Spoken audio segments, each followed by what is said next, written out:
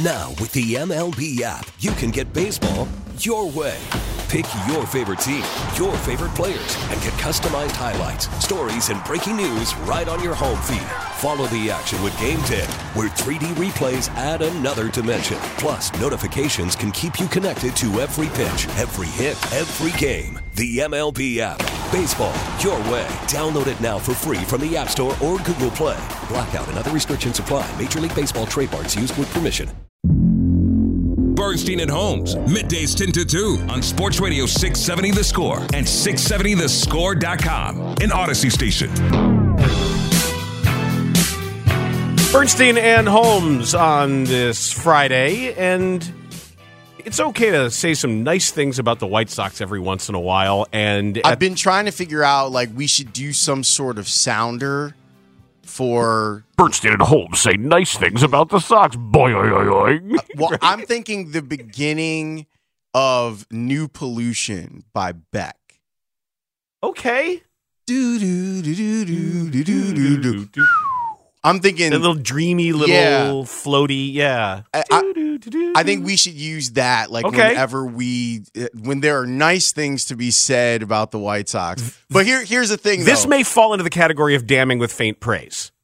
No, okay. I think there are a lot. I actually think there's going to be a bunch of cool stuff that, for between now and the beginning of the season, there's already stuff that I'm going, oh, that's kind of cool. Now, granted, we won't get tweeted at or texted or called by the White Sox or get, like backhanded references from members of White Sox management in stories in The Athletic when we say nice things about the White Sox. Like that won't happen. Right. There won't be little petty grievances and grudges. Yeah, and needless immature battles. Yeah, there won't be any of that when we say the nice stuff about the White Sox. That'll be completely ignored, Dan. Like, whenever we say the nice stuff, completely ignored by them. But there are a lot of cool things that are happening at Camelback Ranch. So yesterday, our buddy Ryan McGuffey was on the show, and we had a long conversation about a bunch of stuff, including the White Sox Talk podcast episode. But I felt like the headline from the talk with Guff yesterday had to do with the way the White Sox are doing things in Arizona this year under Pedro Grifol. They're doing drills here that are very detail-oriented about the little things that lost them a lot of games. One-hop drills, at a very close distance with their back turn where they blow a whistle and boom, ball's already in motion, and they're picking it. Pop-ups with tennis balls on tennis rackets where the catchers are throwing the mask off and looking up and having to make a play that's tough. Things that these are like I said, it seems very elementary and like PFP type stuff at spring training, but they're doing these little things that Pedro Grifol has seen from across the diamond over the last few years by being the bench coach of the Kansas City Royals. And the one thing I like, the message he told to the team, is that he's not talking about what the goal of spring training is, what the expectations of 2023 are. He's saying, here's our goals for the next 5 days. And that's what we're focused. We're going to accomplish these three things. At the end of the 5 days, we go back, did we accomplish our goals? What were we short on? What were we great on? Boom, here's our goal for the next 5 days. You know what that sounds... PFP, by the way, pitching fielding practice. Pitcher fielding practice. But what it sounds like to me, just doing a little detective work here, it sounds, and I know this is a bit inscrutable, so I'm pulling from a lot of different places here to try to come up with a picture in my mind's eye. But this appears to be managing a baseball team to prepare for a season. Yes. Yes. Okay. How about that? Like, how about we work on the things that you're not good at? Let's do some of that and see if we can figure out, are some of the issues reaction time or is it placement? Like, it's really simple, like where you're doing kind of a diagnostic on each of the players to try and make them better at what it is they do. I love the tennis racket idea. Also saves guys because hitting pop-ups is not fun. nor is it easy. The last time I saw something like that, do you remember Tony Campana on the Cubs? He's very fast. Yes, and had a giant glove. Yes. He was a little man with a massive glove. Because, he needed it. Mm-hmm. Bad. It's fine. You could just say he needed it. Right. And one of his drills was a racquetball. And they would take a racquetball racket and smack a racquetball, and he would chase it down. He'd go catch it. Because he was fast. But yes. I think that I think, Dan, that your detective work on this is top notch. I think you have cracked the code of what Guff was talking about when he was talking about what was happening. They're running drills to prepare for a baseball season. Right. So this is really going to blow your mind, okay? Whoa. If you've already been like, wow, look at Pedro Grifol out here managing a baseball team and preparing them for a season, I've got more like good White Sox stuff for you. Like very positive White Sox stuff. You're not going to believe what Pedro Grifol had to say about the batting order. I spent a lot of time researching where to put who to best give us the value and the production that we need to maximize our run score. And then when you put the names down on paper, you realize that this lineup's pretty deep. And then when you add Andrews to the lineup, it gets even deeper. So it's a really good problem to have.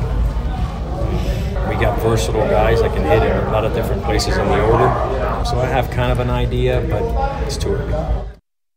He's researching the order in which to deploy his hitters. Right. I spent a lot of time researching where to put who.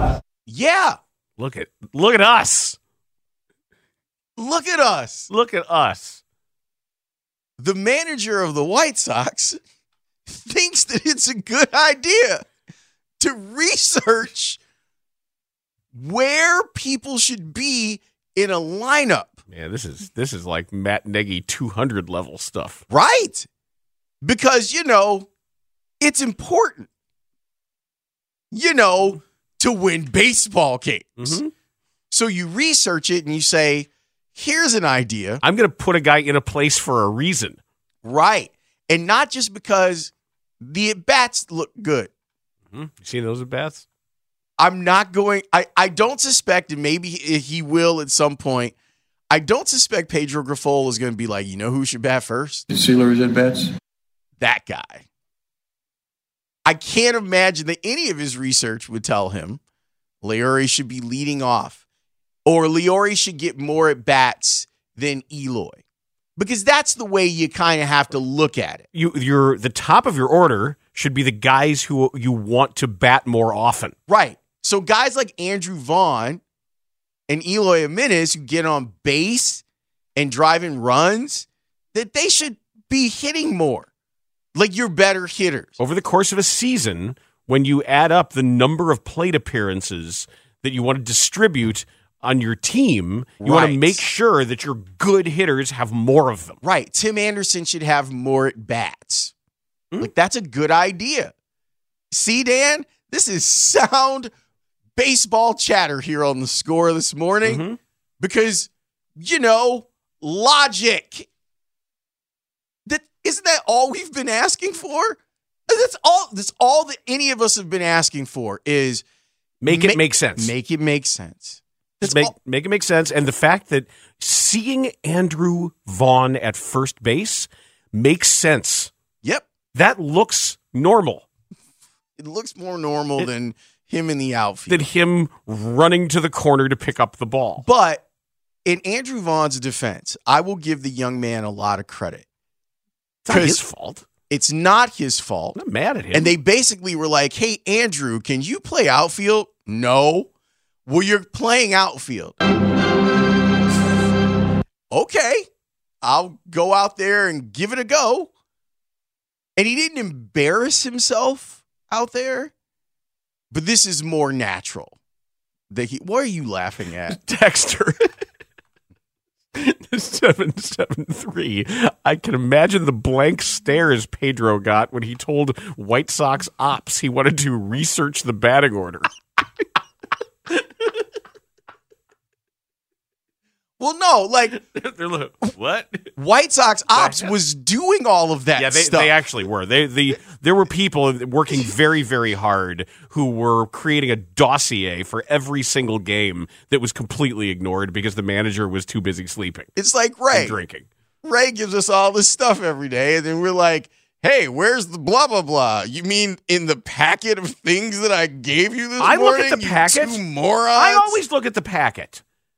I even look at these Score promos sponsored things we're supposed to read.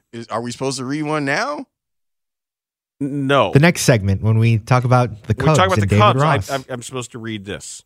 I got it. I'm on it. I'm a radio professional. Damn it. Yeah, you're really proving it today. You can teach a class on this show. We get it. Attention spans just aren't what they used to be. Heads in social media and eyes on Netflix. But what do people do with their ears? Well, for one, they're listening to audio. Americans spend 4.4 hours with audio every day. Oh, and you want the proof? Well, you just sat through this ad that's now approaching 30 seconds. What could you say to a potential customer in 30 seconds? Let Odyssey put together a media plan tailor-made for your unique marketing needs. Advertise with Odyssey. Visit ads.odyssey.com.